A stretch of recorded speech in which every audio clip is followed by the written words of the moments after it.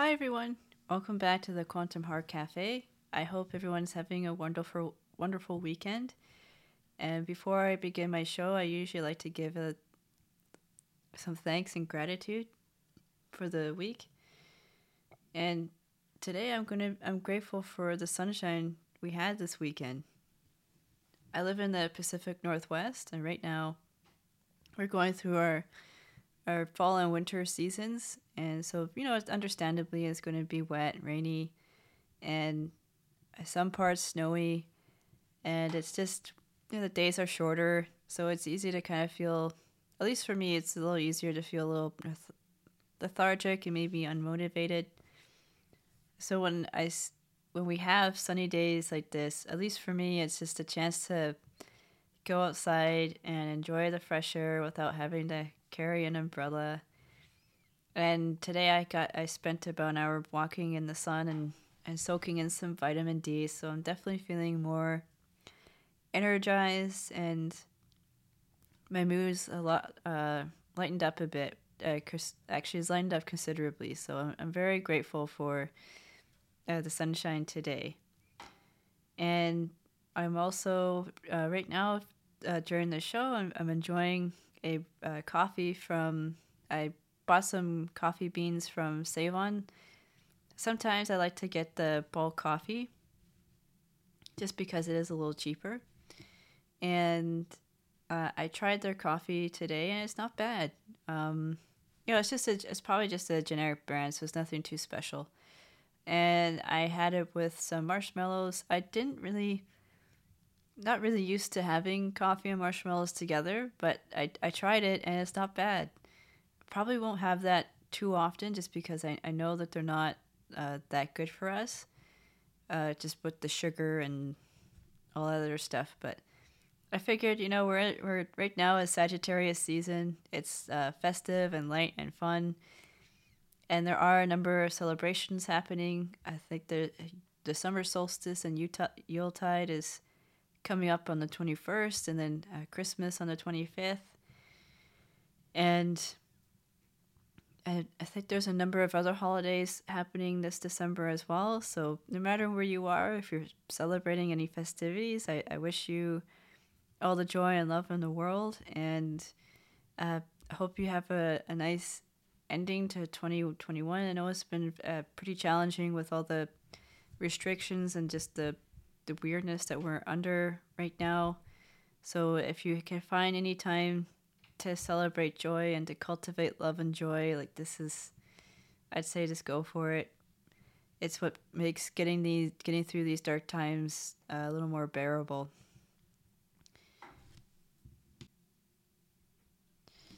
And speaking of time, as I mentioned in my previous episode, today I'm going to be sharing my thoughts on a beloved children's book, A Wrinkle in Time, written by Madeleine L'Engle. And I was inspired to read this book after listening to a researcher and blogger named Alison McDowell. I've been following a number of her lectures and her blog posts. She posts on a blog called a Wrench in the Gears. And I'll have the links to her blog and to some of her the lectures on YouTube in the description. And she's often recommended reading A Wrinkle in Time when she's giving her presentations on the Fourth Industrial Revolution, on blockchain, social impact finance, and transhumanism. And I was often wondering what the connection is between A Wrinkle in Time and what we're experiencing as a collective today. And after reading the book 2 times, I can definitely see why Allison makes that connection. And even Madeleine L'Engle has described A Wrinkle in Time as a psalm. She's described the book as a psalm of praise to life and a stand for life against death. And I'm not sure if Madeleine L'Engle is aware of was aware of the Fourth Industrial Revolution when she was writing A Wrinkle in Time, but those themes are definitely evident in her book. I know that A Wrinkle in Time is one book it's part of a quintet, and I haven't read the other four books yet. I've heard that they're very good though, and definitely I've included them on my book list. I'll probably sometime next year purchase the whole set and read them as a group, and then do another presentation on them throughout this show. And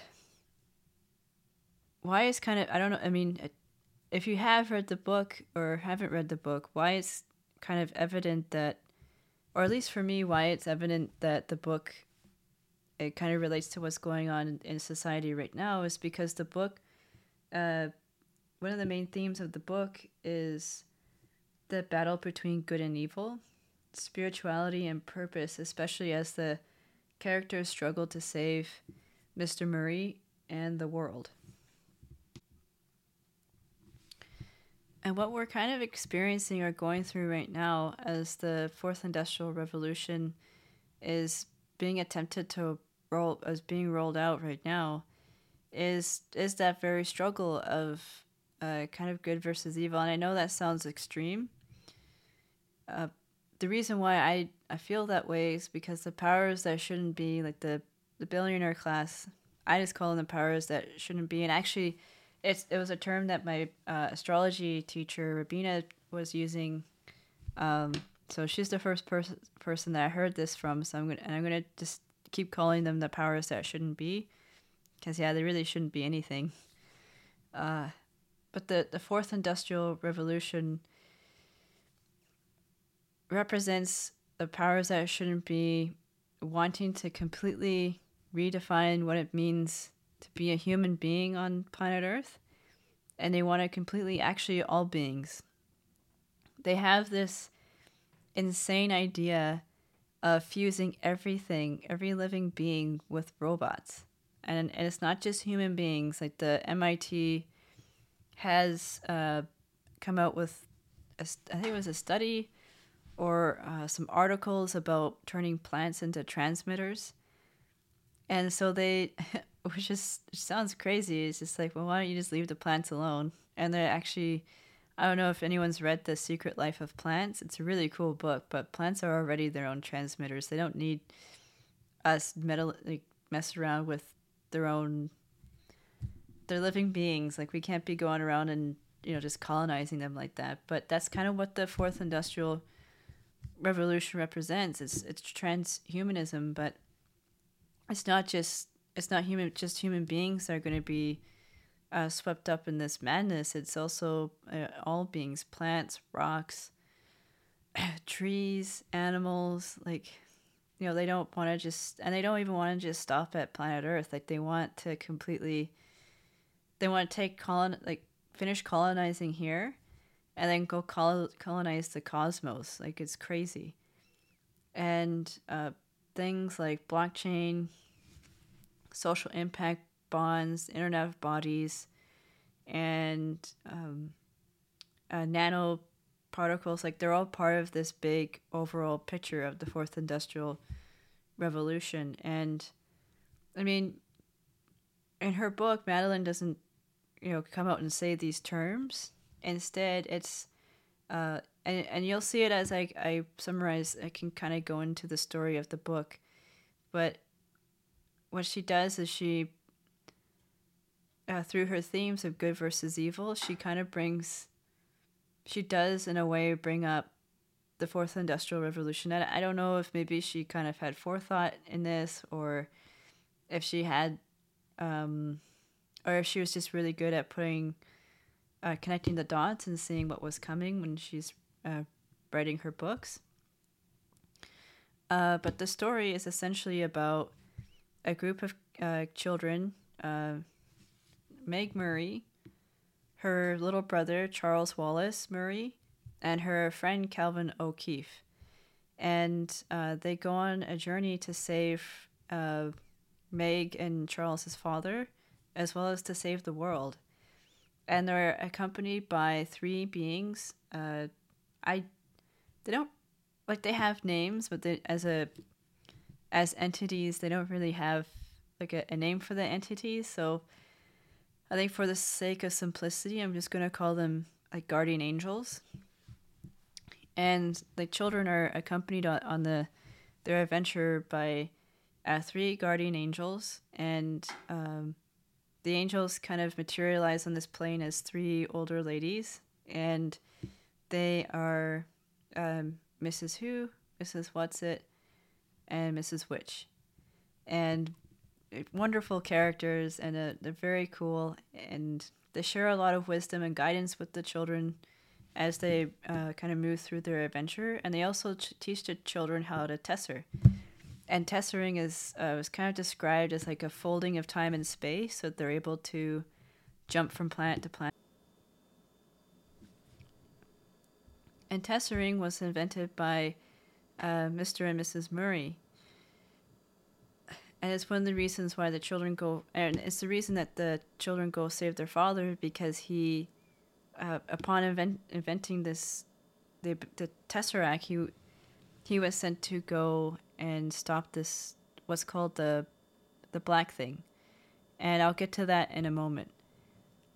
And while he's in this, and while Mr. Murray goes and tries to fight the black thing, he gets captured.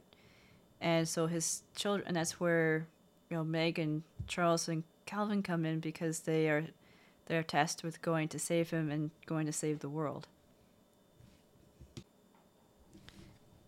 As the children tesser through the galaxy, they visit different planets and see different creatures and different expressions of life in the galaxies. And eventually they reach a planet that has this entity that is in the process of colonizing it, and they call the Mrs. Who, Mrs. Whatsit, and Mrs. Witch call it the black thing. And they take the children to see the black thing, and the children are horrified. It's this, because the black thing is a personification of evil. And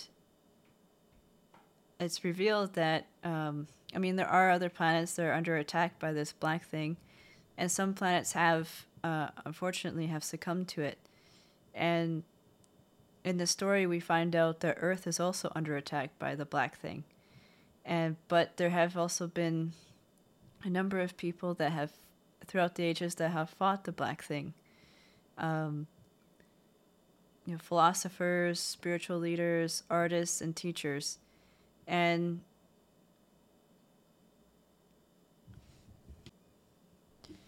one of the quotes that has always stuck with me from the book is, as there will no longer be so many pleasant things to look at if responsible people do not do something about the unpleasant ones, or the unpleasant things. And when I was reading that, and when I was learning about this darkness that is shrouding planet Earth in the story, I immediately thought about the darkness that's kind of shrouding our planet right now.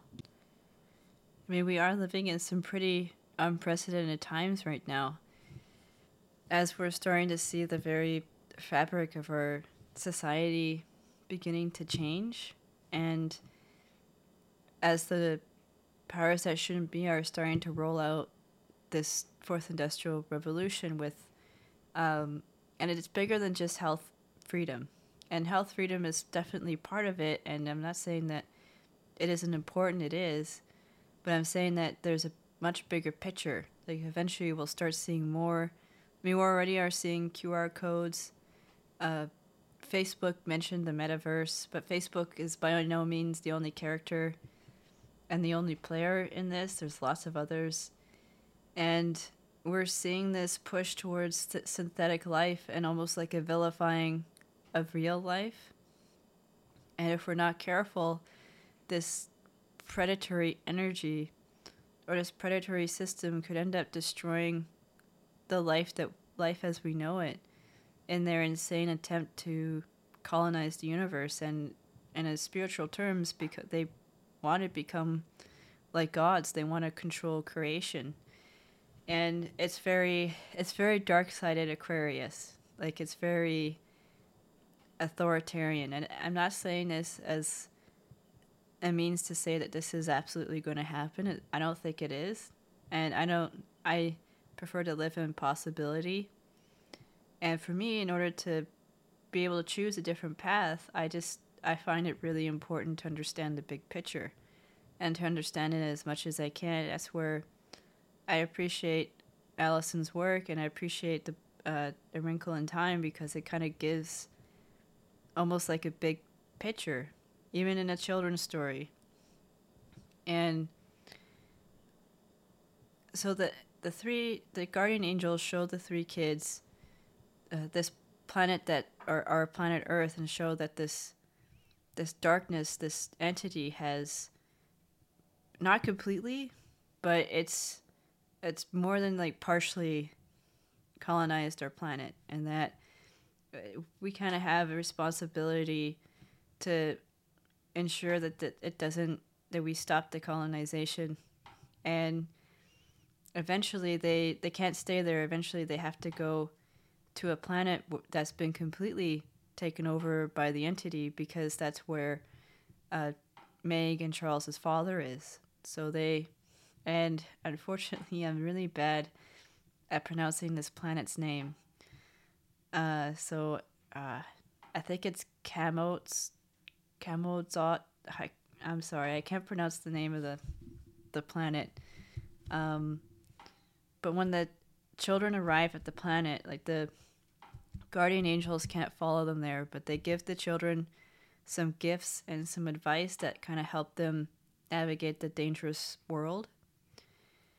And as the children arrive there, they notice that like they walk around a bit, and then they go into, it's like a suburban neighborhood, and they realize that all the houses are the same, all the sidewalks are the same, and the people are the same.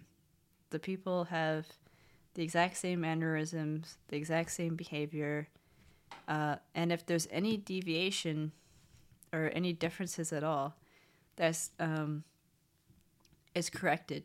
Like that person is I can't remember the exact term for it, but it's almost like a re-education or a correction of behavior, so that it kind of stamps out that creativity or stamps out that individuality.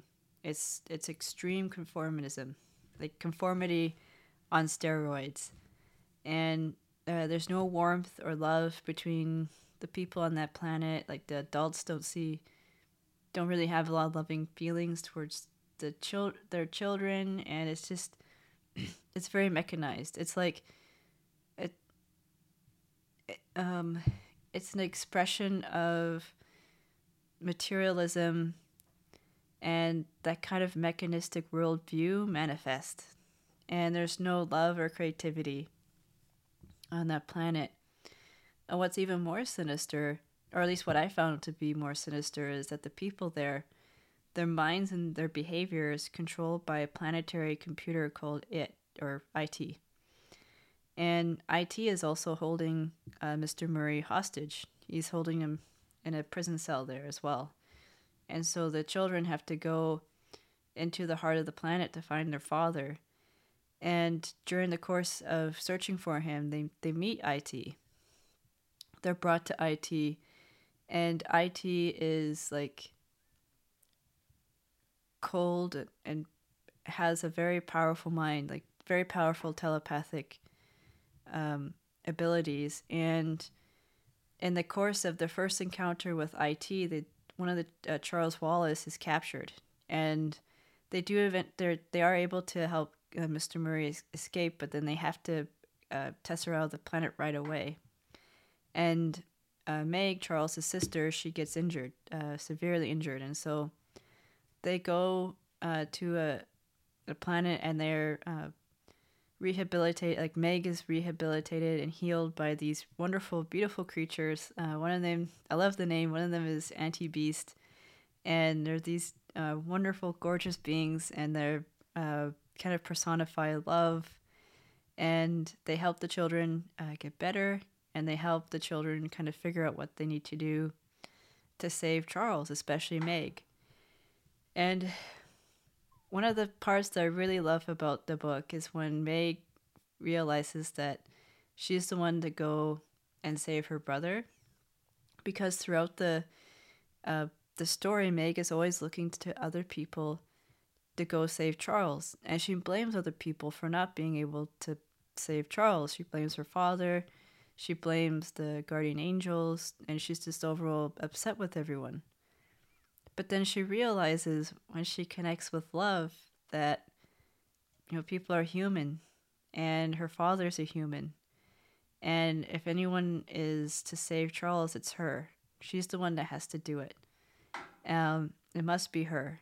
And with the help of the guardian angels, they bring her back to the planet where IT and Charles Wallace are waiting, and she's able to break the grip of IT over Charles through love, through reminding him of how much she loves him and their bond as brother and sister. And it's through that love, because IT doesn't understand love. It doesn't understand how powerful vulnerability and risk are. And Charles is able to break hold of IT's grip on him, and they both test her out of the planet. And that's kind of when the book ends. So I'm not sure what happens next. I guess I'll just have to read the rest of the series. What I really appreciate about the ending, and what I really appreciate about when Meg realizes that it's her, is that it made me think about the Fourth Industrial Revolution and what's being rolled out right now. And realizing that there's no one else, like no one's coming to save me, and no one's coming to save us. Jesus isn't coming. Space aliens aren't coming. The politicians are certainly not going to do it. They're part of the problem. It's up to us. It's up to me, right? And I think that I know I could do the inner work, and I know I could do my part. And I hope that this is the purpose of my podcast, is to try and do my part and to provide some inspiration and some guidance in how we could choose a different path, and how we may be able to, through love and vulnerability, overcome this darkness that has shrouded us for a very long time. The Fourth Industrial Revolution is just a progression of this darkness. This darkness has been around for quite a while now, and this colonizing imperial power has existed ever since the Roman and Greek times, and and I'd say even going back to the Ice Age. And so what's going on is just a progression of what has been happening throughout history. And I don't think it needs to continue. We could choose a different way. It's just a matter of becoming aware. And for me, I could do my best and try to get the word out, and also try and use this podcast as a means to explore how we can heal and how we can learn to live in the art of possibility and choose a different way of being in the world. And that's what I really love about A Wrinkle in Time. And I appreciate, now I understand and appreciate why Allison recommends the book so often, is because, I don't know, there's so many parallels between what happened in the book and what's happening now. And with transhumanism, it's like they want to build a planetary computer and remove all individuality and introduce this extreme conformity through behavioral change, through blockchain and social impact, finance and big data. And I think that's where what's so wonderful and unique about A Wrinkle in Time is that it's almost like it's a tool, or just a wonderful way to express what's going on now, and that we can fight back with love and vulnerability. And another quote that I found really inspiring, I think it was I can't remember if it was near the end of the book, or where it was where they said this quote, but life with its rules, its obligations, and its freedoms is like a sonnet. You're given the form, but you have to write the sonnet yourself. And I think this podcast and what's going on right now is my attempt to write my sonnet. And we can each take responsibility and write our own sonnets and contribute to figuring out another way to be in the world in our own unique way, whatever way that means for you. Maybe it's writing songs, or it's doing poetry, or it's just being out or healing your trauma or something. Like, I think it's time. We're kind of living in this Aquarian age now, and with that, I think any sort of activism is going to look a little different from what it used to look like back in like the 50s and 60s. It's rather than looking for a leader to kind of tell us what to do, I think it's time, at least for me, to start taking responsibility for my own actions and for what kind of world I'd like to create. And and I know that seems a little scary, and maybe there's a bit more responsibility involved with being a co-creator with the universe. I just feel like that's a bit more authentic to me, and there's a little more power in it than looking to someone else to do it, right? And I think there's also a danger in there as well, because it's easy to get caught up and mesmerized by personalities that, and I think maybe what's nice about Aquarius is that because everyone is it's one of the signs that is like, it's a humanitarian sign, and it kind of looks at or represents a bit of equality as well. So no one is put above the other. And I think maybe there's a lesson in that, where we just kind of learn to take responsibility and be the ones that we've been waiting for, instead of just waiting for or looking to someone else, because no one's perfect. People make mistakes. I'm going to make mistakes. And it's through being uncomfortable that we learn and grow as a person. So, yeah, I just wanted to put that out there, just because it's something that I've noticed a lot on. I'm not going to be on Facebook for much longer. I'm going to be getting off it at the end of this month. It's just something I've noticed that, and to me, it's just a big lesson from the universe, that it's really important to avoid just following people or becoming attached to a certain personality or what have you, because no one's perfect.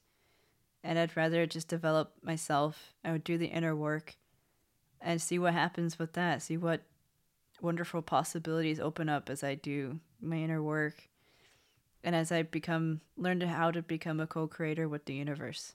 And this is and the podcast is kind of an extension with that. And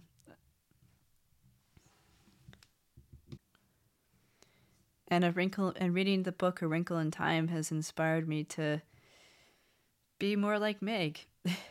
Understand that no one else is going to come and save me, that I'm it. And rather than looking to a specific person or group of people, that, I can face IT.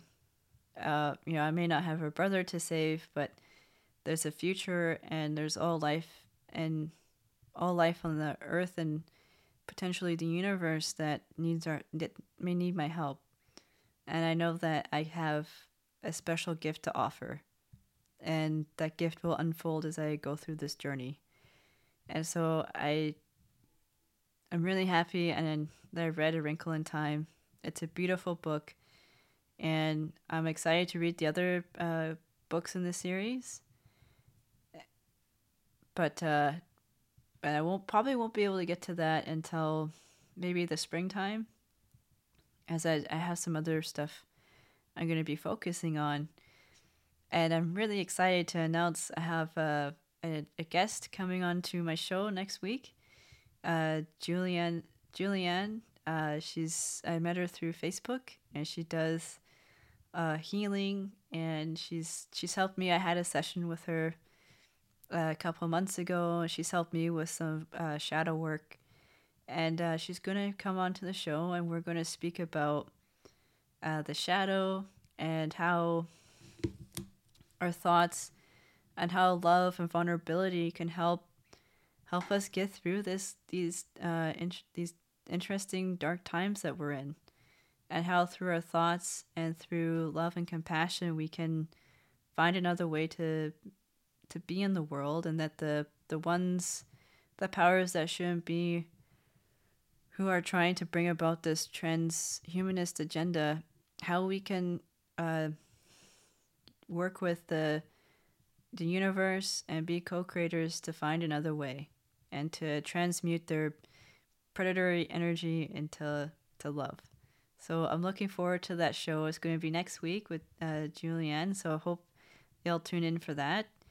And I'm going to sign off now. I think I'm happy with the way the podcast is turning out. I mean, I know I have a long way to go, lots to learn, so I'm sure my podcast and my speech will get better, but I could spend forever waiting for the right time to do something. I just decided I'm just going to do it, and I'll learn through experience. So thank you all for being here tonight. I hope you enjoy the rest of your beautiful weekend, and enjoy some hot beverages, and stay warm if you're in the Pacific Northwest. And happy Yuletide and happy celebrations and festivities. Take care, and bless all of you. Bye.